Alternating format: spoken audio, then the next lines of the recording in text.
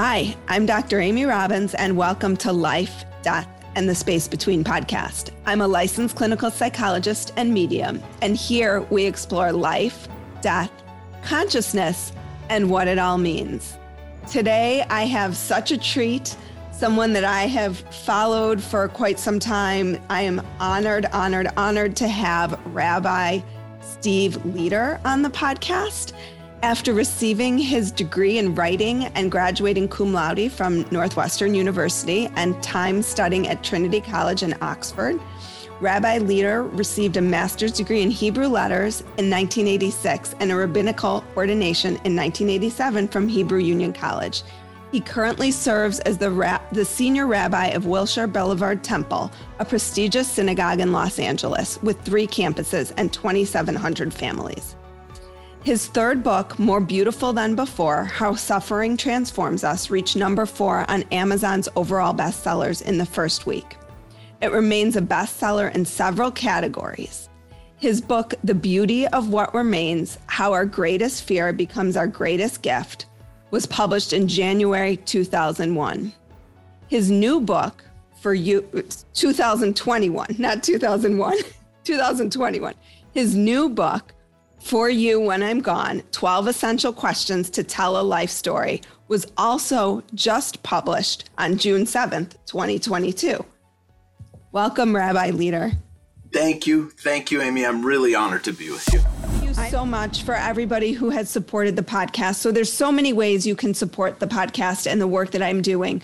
One, you can spread the word about the podcast. So share the podcast with someone you know, repost anything on social media. If you are a therapist listening to the podcast and you have a client who you think would benefit, share it with them. This podcast has grown completely organically. It is all because of you all sharing the podcast. And we are coming up on 1 million downloads, which is amazing. Other ways that you can support the podcast is through Patreon. So if you would like to become a patron, you can go to Patreon, put in Dr. Amy Robbins.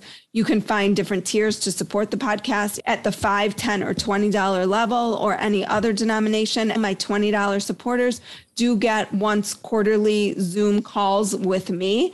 They've been fabulous. If you benefit from the podcast, if your life has shifted or changed as a result of the podcast, please help me continue to help you have on these great guests. Also, follow me on Instagram, Dr. Amy Robbins. I love hearing from my listeners, trying to do my best to be quick to respond. And lastly, rate, review, and subscribe. I also love reading the reviews, so you can rate the podcast, but you can also review the podcast. Thank you all for all of your support, for all of your love, for all of your helping to collectively raise the consciousness of this planet. I am so incredibly grateful. I am honored to be with you as well. So 2 books in 2 years. Less than 2 years. Yeah, less than 2 years, a little bit less than 2 years. None of the benefits of the pandemic are worth the loss of 1 million lives and all the people those deaths affected. However, it was not worth less to those of us who could work from home and spend less time on the freeway and running around and more time writing and thinking and reading. So I don't think under any other circumstance I could have written or published 2 books within the less than 2 years. I just don't think it would have been possible, but because of the pandemic, it was. And these books are kind of siblings or first cousins to each other, which also helps, of course. Well, and I think, in this time, death has never been more front and center and such an important part of the conversations that we're having. And as I was reading The Beauty of What Remains, one of the things that I was struck by was how many funerals you have been a part of and how intimately close. You are usually the first person someone calls when their loved one dies. You've been up front and center for death. So, but the book is really about the death of your own father and how that death shifted your perception of what it means to die and what it means to live. So can you talk a little bit about this universal experience of death that we have and how your being upfront in that way and walking through it really changed your perception? Well, first, let's think through a little more deeply the idea of what you might mean by the universal experience of death. If what you're thinking of is just the most basic fact of finitude, that we all die, yes, that's a universal experience. Mm-hmm. But beyond that, there's very little that's universal about our experience of death, loss, grief, darkness, and light. And the beauty of what remains was ultimately, in a way I didn't realize while writing it, about an exploration of the dualities of death. Death is ultimately, for me, revelatory of the dualities of life. Mm-hmm. I'll give you some examples. So you're right. I had officiated over 1,000 funerals before I wrote the book. And that book was really kind of an apology to those 1,000 families, because those families were helped by Steve Leder, the rabbi, who thought he knew a lot about death and loss and grief and love and therefore life. And then my own father died, and my experience of death was not as a helping professional. It was not vicarious. It was me, my life, my dad. It was me watching my children weep at their grandfather's funeral. Mm-hmm. And I realized that the truth of this Yiddish expression that I love, which is a half-truth is a whole lie. And I realized that everything I thought I knew about death and loss and grief was only kind of right. It was what Steve Leder, the rabbi, could learn. But when it was Steve Leder, the son, it was a different experience entirely. And the book is really an exploration of that duality, the journey from Steve Leder, the rabbi, to Steve Leder, the son. But it's about all the multiple dualities that you and I are around as other people experience them. So, for example, one of the reassessments was I began to understand memory in a different way. Because rabbis, as you probably know, are full of platitudes. Forget rabbis, all clergy, and therefore everyone who listens to them, we're all full of these platitudes about memory. You know, may his memory be a blessing. Even Wolf Blitzer, says it on CNN. She'll always be in your memories. You will always have this memory. Yes, memory is beautiful, but it also really, really hurts sometimes. Mm-hmm. It's both. Mm-hmm. In the book, I say it's like being caressed and spat on at the same time. Mm-hmm. That's memory. Mm-hmm. That's the truth of memory. All I want to do is think of her. I don't want to think about her at all. It's too painful. Mm-hmm. All I do is want to talk about him. I don't want to talk about it.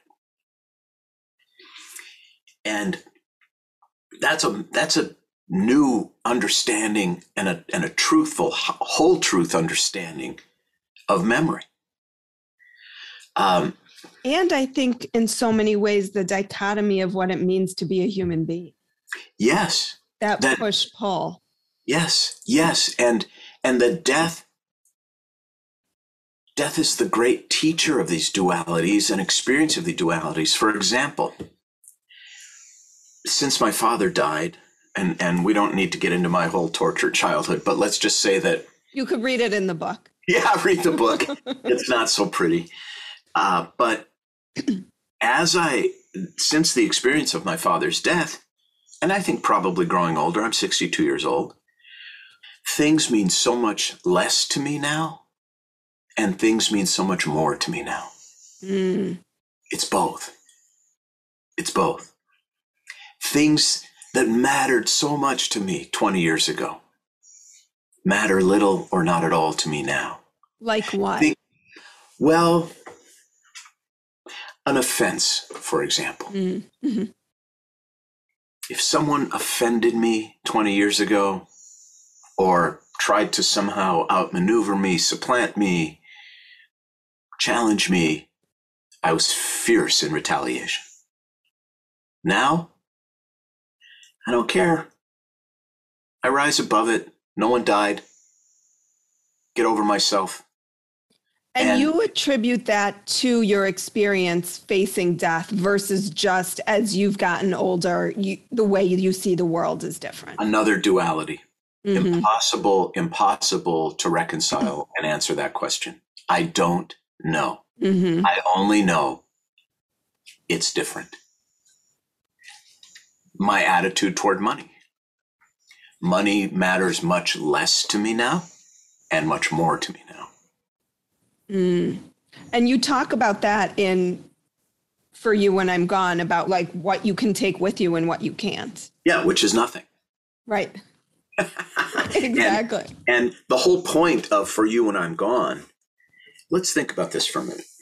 A duality or a dichotomy definitionally cannot be resolved.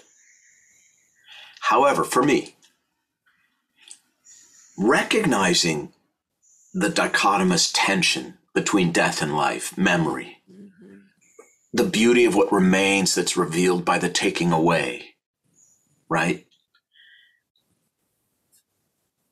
The recognition of this dichotomous tension, for me, is its own resolution. That irreconcilable difference, once recognized for me and made peace with, is a resolution, is a reconciliation. Mm-hmm. Well, it's the acceptance of. That's right. Right. That's what I was going to say, because I think in reading the book, in reading The Beauty of What Remains, I think that's when you talk about going to see a woman who's dying and wants to choose. She wants permission in California. Yes, that chapter caused quite a stir in the Jewish world, I must say. It was amazing because I was like waiting to see, okay, what is he going to do here when what we're teaching conflicts with how we feel as a human being about it. Yes. So can you speak a little bit to that experience? Yeah. And then I want to talk about this stuff about things. We can get back to that maybe. Yes. So this is chapter 4 in the book. It's called When More Is Not Better. And this is in The Beauty of What Remains. And this was, again, another dichotomous tension within me. Am I Steve Leder, the rabbi, or Steve Leder, the human being? Mm-hmm. So what happened was I changed the names, but in the book, I called her Tara. This is a woman I'd known, for 35 years, taking care of her family, her kids, her ex-husband, the whole package. And she had ALS, and it was getting worse and worse and worse. In California, we have a compassionate death law that allows people who would otherwise die within 6 months, with the permission of 2 doctors and a PhD in psychology or a psychiatrist signing off on it, they can receive medication that, when taken, will end their life within minutes. And California has this law, thank goodness, in my opinion. So she told her husband, when she gives him the signal, she wanted him to call me and ask me to come over. And the call came. I was driving home from a clergy retreat in the desert. I was sitting in LA traffic, and the phone rings. It's Steve, and he says, "Tara wants to see you. Please come now." So I made my way there. I pulled up to the house, and it was so clearly, the home of someone severely ill and compromised. Mm-hmm. The ramp at the front door, mm-hmm. that smell of sanitizer, the stack of adult diapers in the corner, the bedpans, all of it, the oxygen tank, all of it. The house just amplified. It just exemplified death, mm-hmm. decline. So I go up into the bedroom, and I've seen this so many times where a person's life literally shrinks to the square footage of a hospital bed, a rented hospital bed. And this is where she was. And a few days earlier, Tara had even lost the ability to point to letters on a chart to communicate. She just couldn't control her body any longer. And she could no longer speak. She could only mumble, and it was unintelligible. So Stephen said, she asked me at this point, she gave me the signal. She wants to take the medication, but she'll only do it if you say it's okay. I mean, what a burden. Yes. That is. Yes. And, I've been in this situation before in a way, like, Rabbi, that we're thinking about turning off the respirator, but we're only going to do it if you say it's okay. And so for me, the clarifying question is always, are we prolonging this person's life or are we prolonging this person's death? Mm-hmm. That clears away all the underbrush. Mm-hmm. That is the only question to me that matters. And so I held her hand. I said, Tara, I know why you asked me here. And she was just grimacing and mumbling.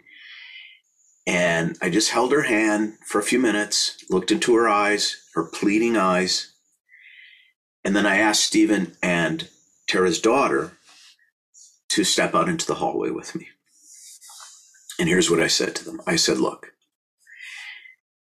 if Tara asked me here as a rabbi, then the answer is no. She cannot take the medication because in Judaism, there is no relative value to human life. Period. Whether you have 10 minutes or 10 decades left to live, your lives are of equal value. Whether you have Down syndrome or you're a Nobel Prize winner, your lives are of equal value. There is no relative value to life in Judaism. And we are not allowed to do anything to hasten death. Active euthanasia is completely forbidden. Passive euthanasia is allowed. You can, for example, stop doing things. You cannot increase the morphine to end a person's life. You can have an appropriate level of morphine to control a person's pain, because increasing the morphine would be hastening death. That's active, intentional euthanasia. Now, for example, removing a medication that might be keeping a person alive, there's some wiggle room to debate.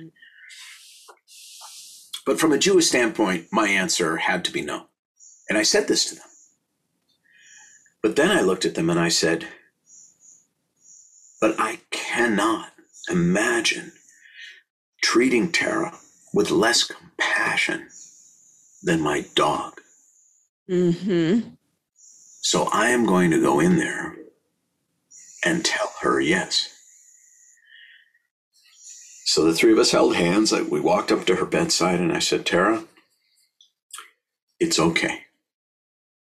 You can take the medication. I'm with you. And then I went home. And about 2 hours later, my phone rang. And it was Stephen.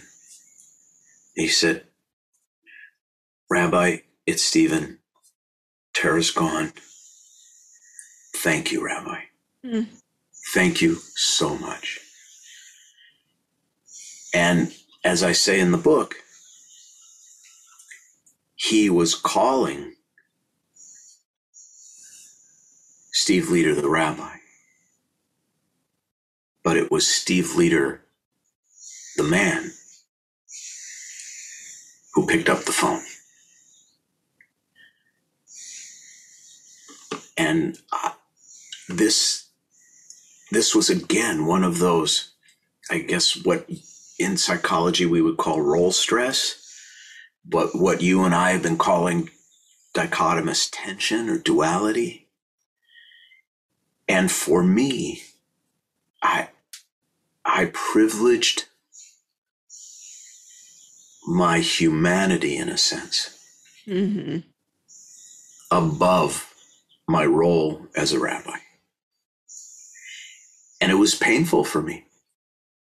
And I wrote about it because I think that truth-telling is important. That telling the truth about internal conflict and the ways in which death and life bring that out of the basement of our psyche. I've always had role stress. I've just subordinated it and locked it in the basement of my psyche, but it's always there pounding on the ceiling with a broomstick. It's always there. Mm-hmm. And this flung the door open of that basement, and it flew out of me, and with real clarity and real internal conflict. And this did cause a stir in the Jewish world. How dare a rabbi, et cetera, et cetera. But here's another nice thing about death and growing older. I don't care. Mm-hmm. I don't want to pretend anymore to be someone I'm not. Mm-hmm. I don't care that people think I did the right thing or the wrong thing. I only care that I think I did the right thing. Well, and in the book, you say, I pulled out so many quotes, but dying people are not afraid of dying. I thought this was so powerful. If you are afraid of dying, it's not your day. Yeah. Anxiety is for the living. So if you are worried and anxious about dying, you're not dying, which means you have time to let death teach you about living and loving your life. Yes. I have sat next to the bedside of hundreds of dying people. By dying, I mean actively dying. Right. Hours or a couple of days. What the rabbis in the Talmud would call a goses, a person who's likely to die within 3 days. They were very finely attuned 2,000 years ago to the rhythms of life and death. And I ask, Amy, are you afraid? And the answer 100% of the time has been no. Now, that doesn't mean people don't have fears when they're dying, but they're never for themselves. Mm-hmm. They're for other people. Are the kids going to be okay? Is my husband going to be okay? But it's never for themselves, because they are okay. Because at a certain point, death is as natural as birth, as natural as life. The closest thing I can compare it to, having, again, only seen it, only witnessed it, obviously vicariously, it's kind of like, think of the worst jet lag you've ever had in your whole life. Mm-hmm. The worst. You're a zombie. All you want to do is get into that hotel room and pull the blankets up over your head and go to sleep. It's the most natural urge in the world. You're not depressed about wanting to go to sleep. You're not anxious about wanting to go to sleep. You're not angry about wanting to go to sleep. You just want to pull the covers up and snuggle in and go to sleep. And that's the closest thing I can come up with for what the experience seems like to me as an observer. And have you experienced it as different when it is a prolonged illness versus something more sudden where someone is then,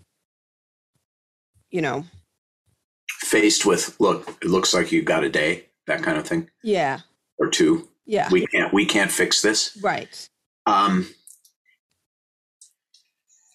Look, when it comes to a younger person, I can give you one example that comes to mind. Member of my congregation, late 30s, psychiatrist, by the way, who had 2 young daughters and a young wife. And he was hours or a day or 2 from death. Went to his home, and he handed me a letter that he had written for his daughter at her bat mitzvah if he couldn't be there. And he handed it to me and asked me to read it for her.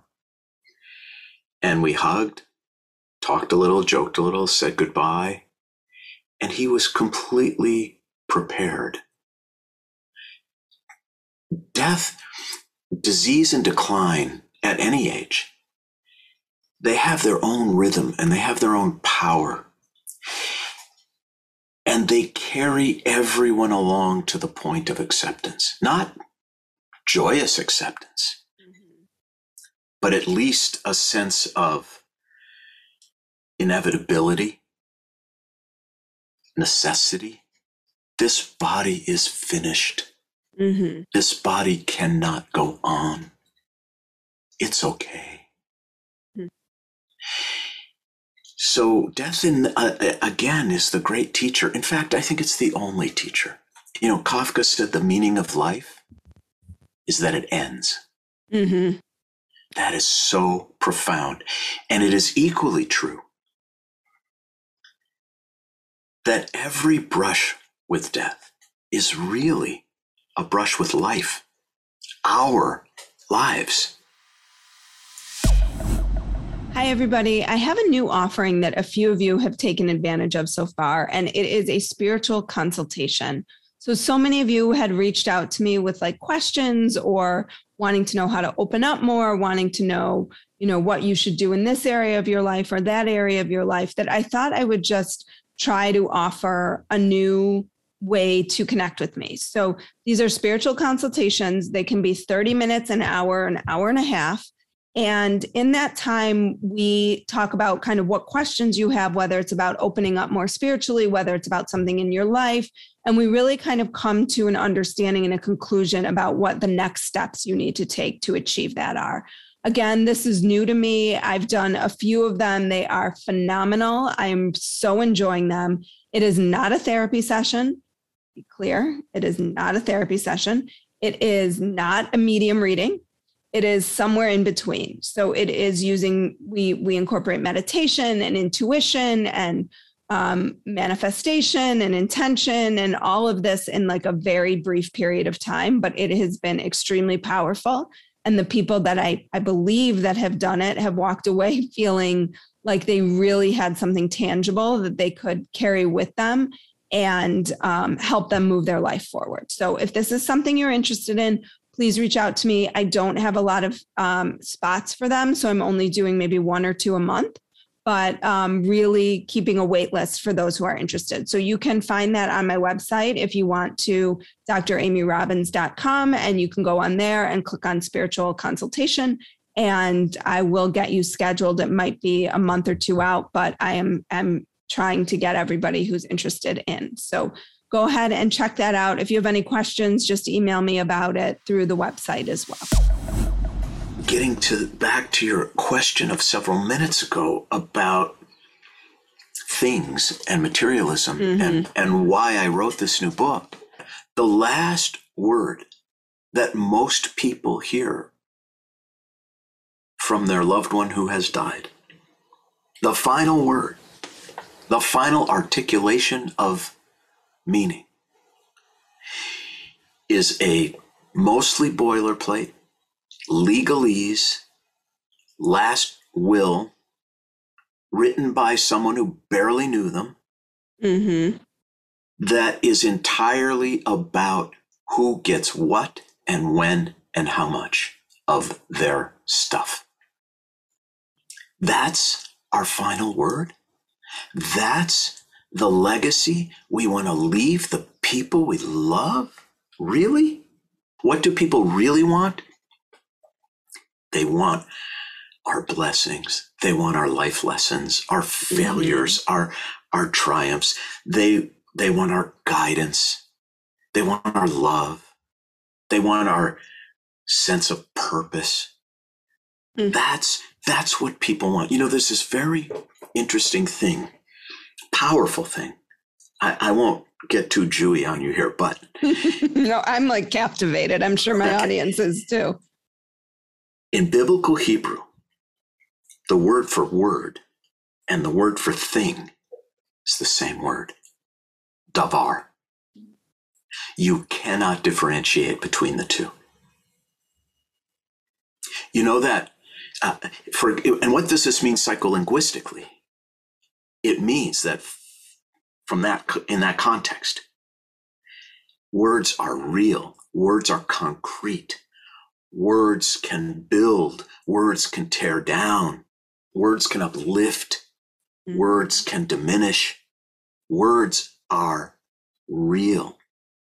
In fact, more real than the money and the paperweight collection and the fountain pen collection and whatever other crap we're going to give people thinking. Or my grandma, I just have a funny story. So I had the most incredible grandparents all four of my grandparents lived into their 90s. So I had the joy of having grandparents till my last grandparent passed. God, what was it? Maybe 5 or 6 years ago at this point.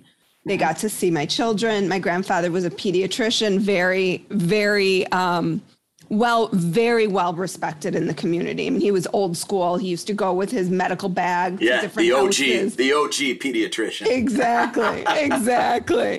And they were so wise, both of them, and imparted so much wisdom. And we videoed them before they passed, years before they passed. So we had it. But I remember going and taking my grandma's brooch. She had this beautiful brooch. And I thought, oh, this is so pretty, but I'm never going to wear a brooch. I'm going to take it to the jeweler and see if they can make it into something I'll wear. And I got to the jeweler, and the jeweler said, this is fake. And it's going to cost you way more to make some fake thing out of this. Just keep it. And so it's sitting in a Ziploc bag in my closet. And you know the phrase abracadabra that magicians use to, that's an Aramaic phrase that comes from the Talmud, avra kedavra, which means I create as I speak. And God said, let there be light. And there was light. We create worlds of meaning and light with our words.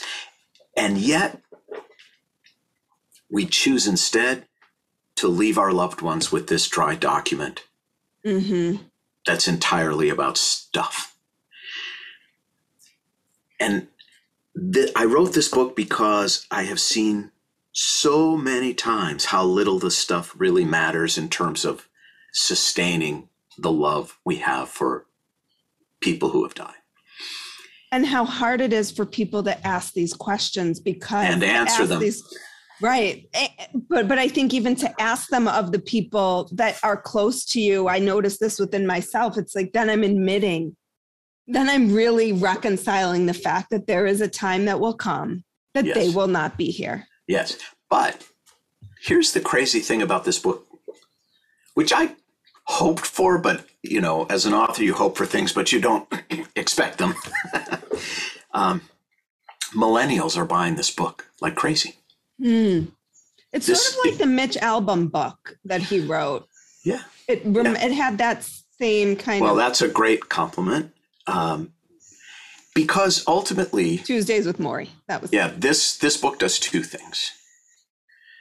Yes, it will help you tell your life story in a truthful, beautiful way for your loved ones when you are gone. But it also gives you a kind of internal MRI of your life and your story at any age that you can hold up to the light and ask yourself, okay, this, based on these profound questions that caused me to dig very deeply into my soul about my life, based on my answers, this is what I say my truth is. Am I living it? Mm-hmm. Or is my life mostly kabuki? And that, as you know so well, that is the most powerful gift that imagining death can give us. Mm-hmm. I have found in myself and in the people I have tried to help when they've reached out in pain, that the unhappiest, most conflicted and tortured people I know are people whose professed values and lived values are not the same. Mm-hmm. Right, because they're completely out of alignment. They're completely out of alignment, and they're living a double life, and it's a very painful way to live. Mm-hmm. And I would imagine a very painful way to die psychologically. Yes. And as you know from reading The Beauty of What Remains, most people die exactly the way they live. I loved when you said that. So can you speak a little bit more to that? Because I think that there's this belief that we get a diagnosis and suddenly we are transformed. Death. So there's this joke that Heinrich Heine, the German poet, had about the Jews. He said, the Jews are like everyone else, just more so. Isn't that great? My experience, again, anecdotal, but pretty vast, is that death does not give anyone a new personality. It does not change the family's dynamic. It makes everyone more so. And so I often get calls that go like this: Rabbi, I've never had a good relationship with my mother. She's a narcissist. She's cold. She's withholding. She's manipulative. And really, I haven't had much to do with her for the past 10 years, except texting her on her birthday, because ever since I was a little girl, being around her, she just made me feel awful about myself. And she was a constant disappointment. But she's just been diagnosed with pancreatic cancer. They've given her about 3 months to live. And I'm going to fly back east to see her. And I'm really hopeful that we're going to have a real coming together, a real healing. And my answer is, I hope so, but I doubt it. Mm-hmm. And I want to manage your expectations, because most people die exactly the way they live. And if your mother was a narcissist in life, she's going to be a narcissist in death. And if she refused to answer questions honestly to you when living, she's going to be the same way when dying. And you need to be prepared for that, because the other is a fantasy that is highly, highly unlikely to come true. Mm-hmm. Now, here's the good news. Families that are kind of like, or relationships that are big and whole and juicy and filled with love and tears and laughter, and they're going to be exactly that way when death arrives. Mm-hmm. So that's the good news. And what does this mean also? You know, people also call me and say, I'm going back to visit my college roommate from 45 years ago. You know, we're so close and he's dying and I'm going back, Rabbi. What do I say? And my answer is always 2 words followed by 2 words. That's it. The first 2 words are show up. Walk in the door. That's like the biggest, that's how I live my life, is show up with that's word, those words. And the second 2, and I'm pretty sure you live your life based on this also. Those second 2 words are be you. Be real. Be yourself. Your friend does not need you to walk in the door with this long, sad face. Oh, Amy, I'm so sorry. Oh, it's so awful. This like bad acting job, or it putting feels so disingenuous. And know what your friend needs is for you to be her friend, the friend you've always been. If you're a hugger, hug. If you're a feeder, feed. If you're an errand runner, run errands. If you're a joker, joke. If you're a crier, cry. Just be real, be you, because that is the only thing that assures someone that the bottom hasn't fallen out of the world, that they are still themselves, because you are still yourself with them. Mm-hmm. Mm-hmm. And I learned this from a friend of mine whose son died by suicide. His 35-year-old son died by suicide. And this friend of mine was a rabbi. And I asked him, what did you learn through this experience? And he said, well, I just wanted people to be who they always have been in my life. I didn't want people to pretend at all. And I think that's so important. Also for mourners, when you walk into a home, someone who's grieving, be real, be yourself. Mm-hmm. You know, after all these years, 35 years of standing in hospital hallways before I walk in a room, or standing on front doorsteps before I walk into a home where someone is dying or someone has died, after 35 years, Amy, I don't know what I'm going to say when I walk in. All I know is I have to walk in and be myself, and the rest will unfold. Mm-hmm. That's it. Well, as you were talking, I just have so many things come to mind as you were talking. I said, you know, I had 4 grandparents that died closely together, so I had young children at the time. And There was a point where one of my kids said, "Are we going to have another party like that soon?" Their experience of the Shiva. Yeah, because that was your family. Because that's your family. And that's beautiful. Exactly. And it was, it was beautiful that this was their association with death. Go ahead. Because that's their association in life of their family. Now, imagine if the kids were thinking, oh, do we ever have to be with, our cousins again? They're awful. Do we really have to be with Aunt whoever again? Oh. So lucky you.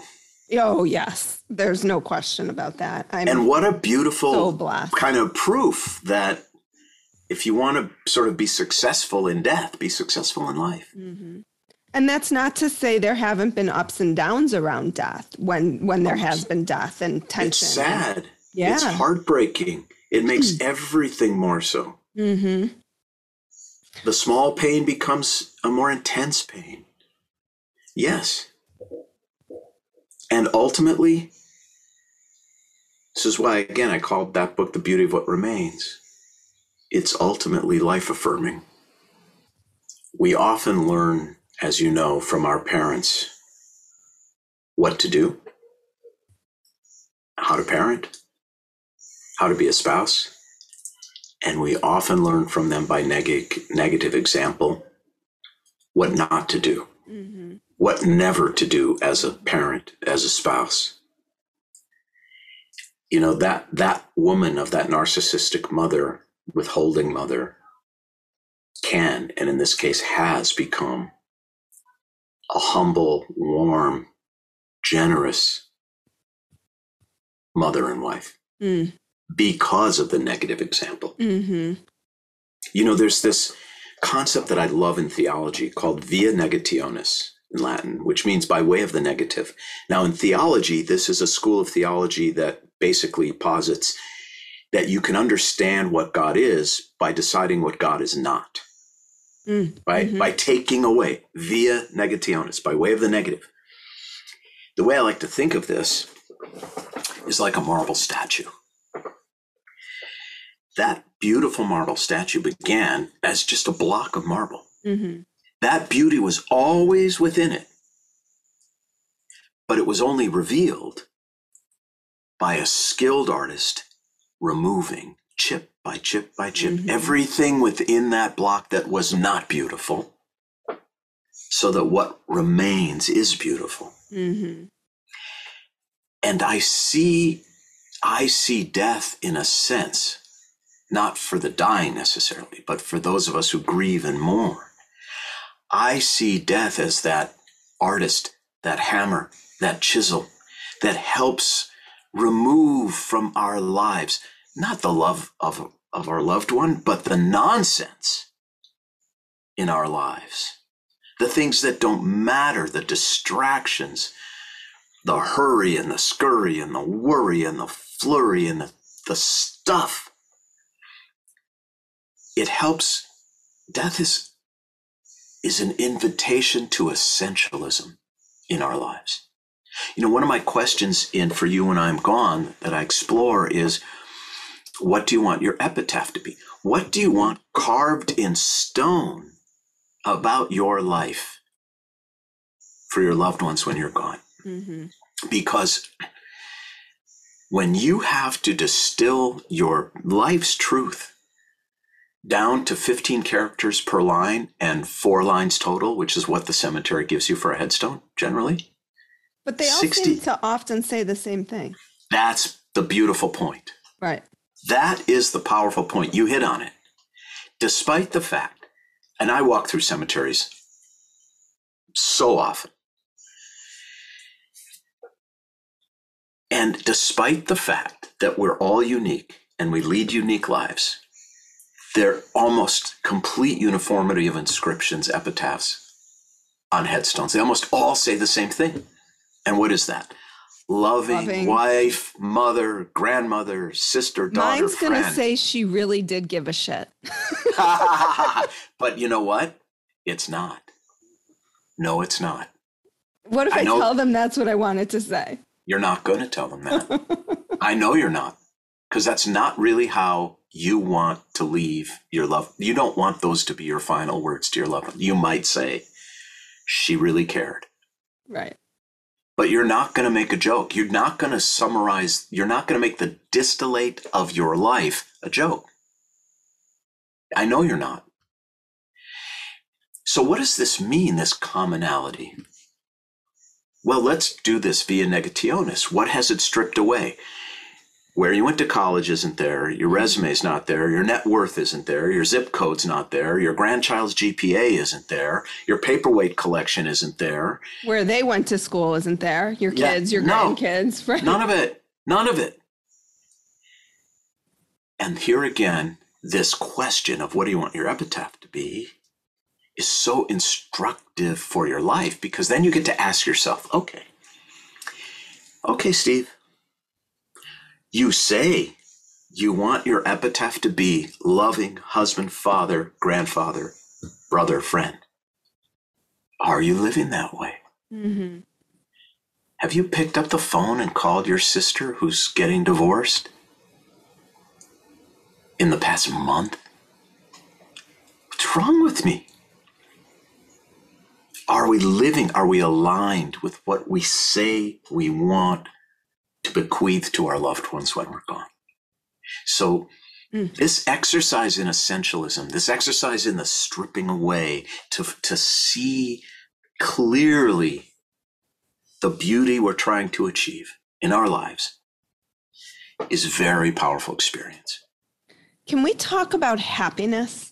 Yeah, of course. Because I like how you talk about it in the book. Because I think we have become a very happiness-driven culture, and we are constantly seeking this what seems like external happiness. And as you described it, it reminded me so much of my children's bar and bat mitzvahs, if people have heard me talk about that on the show, because and I'm sure they have. and I think I've talked about it because it's literally a moment.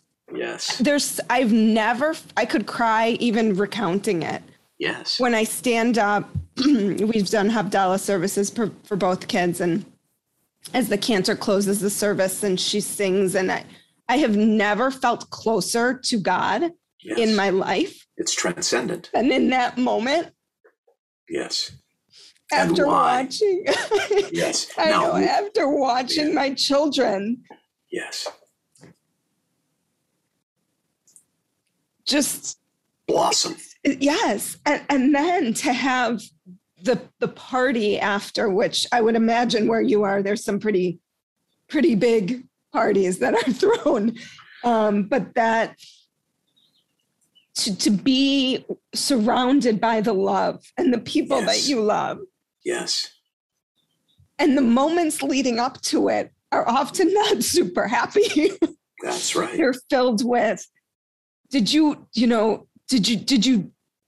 write your Devar Torah? Did you read, are you ready? How many times do we need to schlep back and forth? I think it's even more than that. I think the moments leading up to that began with the pain of childbirth, with the worry of parenting, with the exhaustion of parenting, with the failures of parenting, with the sacrifices of parenting. What the book reveals is, despite what people think about transcendent joy or happiness, which is that it is a lucky thing or a transitory thing like ice cream or winning the lottery, those really are not the happiest, most joyful moments in our lives. As I put it in the book, happiness and joy are the fruits of a slow-growing tree. Mm-hmm. Now, let's talk about biblical Hebrew again for a moment. We tend in our culture to think of sacrifice as a negative, as a net loss. Mm. He made the ultimate sacrifice. Oh, she sacrificed so much for those kids. Oh, my God. But in Hebrew, The word for sacrifice is korban. And the root meaning of that word is the same root that's used for words like krovim, which means our relatives, or karov, to be close, or kiruv, to gather in, to bring together. So again, the psycholinguistics behind the idea of sacrifice, that word korban, is that sacrifice is a way of drawing nearer to God and nearer to each other. Mm-hmm. We care about and love most the people we sacrifice the most for. We do not sacrifice because we love. We love because we sacrifice. And that's what you experienced in a moment that felt like a flower blossoming in time-lapse photography when your kids were on that beam. Mm-hmm. That's what you were experiencing. You were experiencing the result of 13 years of you sacrificing for these children, drawing near to them, close to them, and therefore to God. You know, every horizontal connection of love is also a vertical connection. Wow. By the way, think about this, the symbol of the cross. That's exactly what it is. It's the joining together of the horizontal and the vertical. The Star of David is exactly the same thing.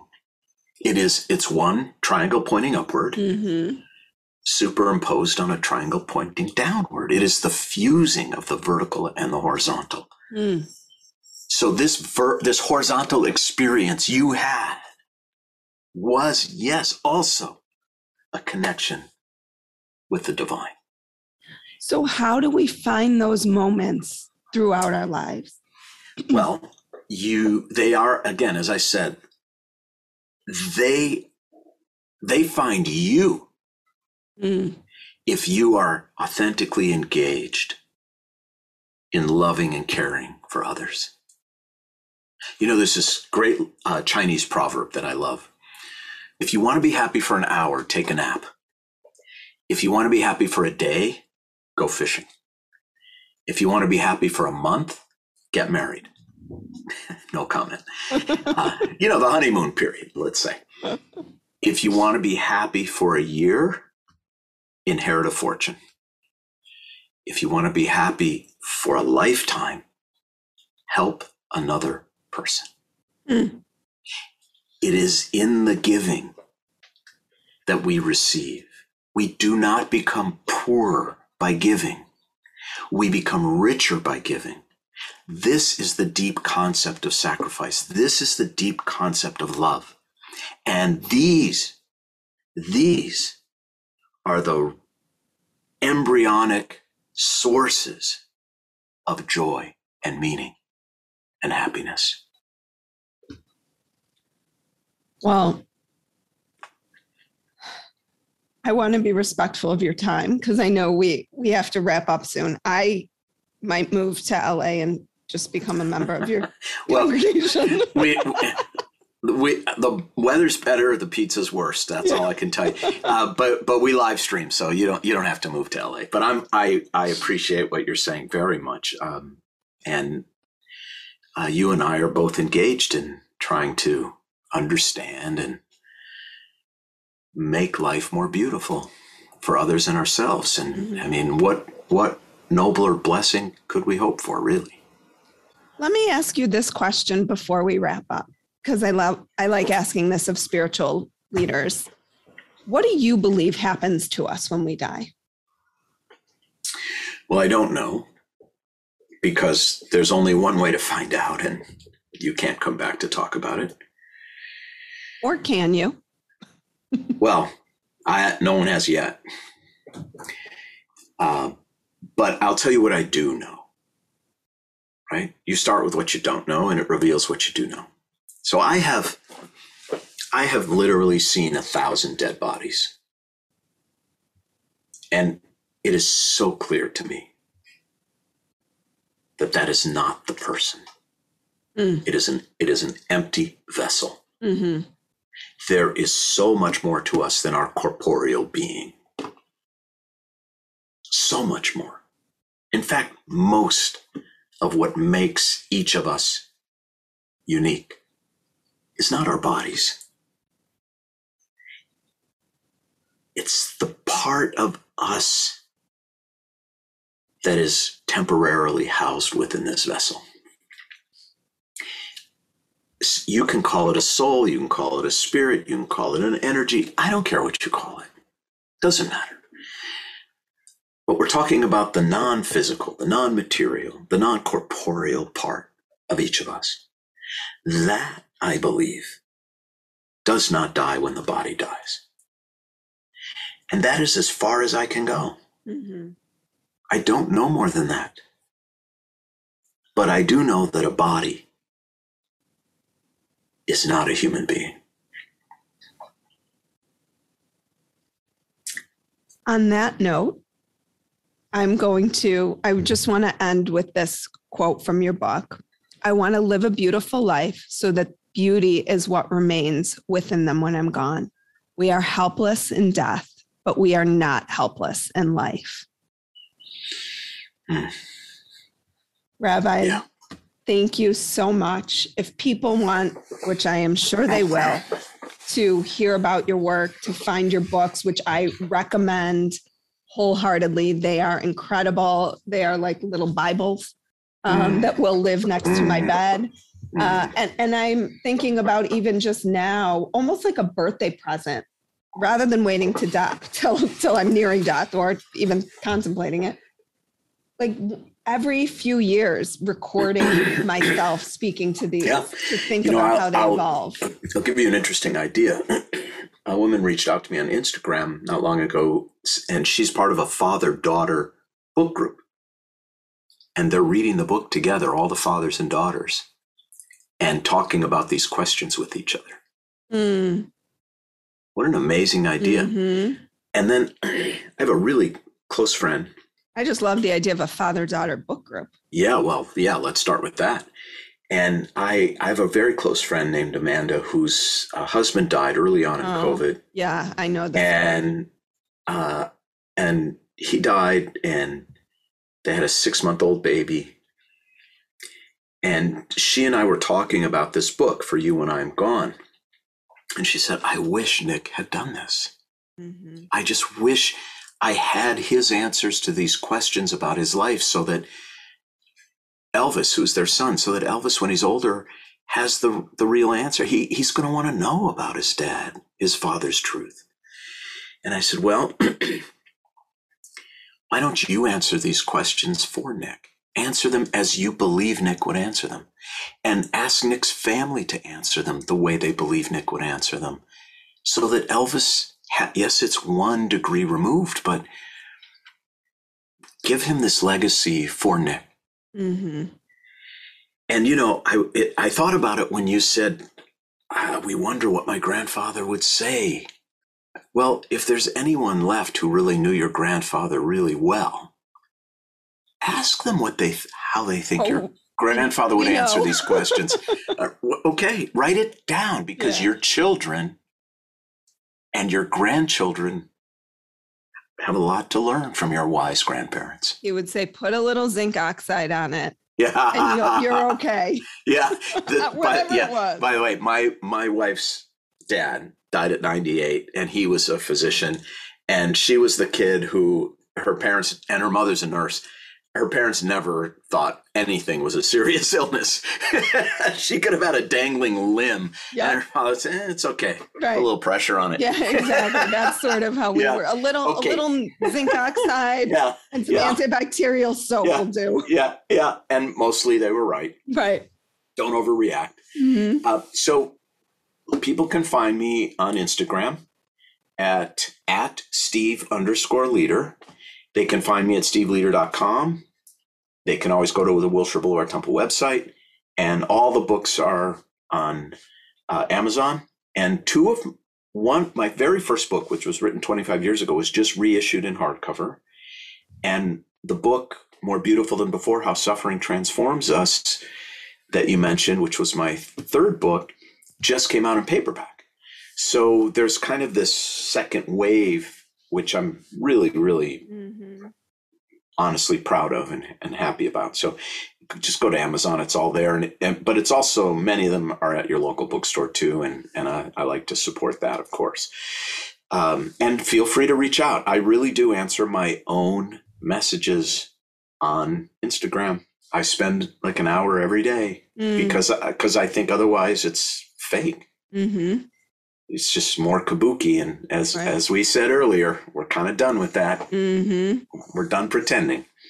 Well, thank you. You're very welcome. This was an amazing conversation. I'm grateful for your time today, for your wisdom, for your sermons that I've watched before, and for you really addressing, I think, the most important issue that we face.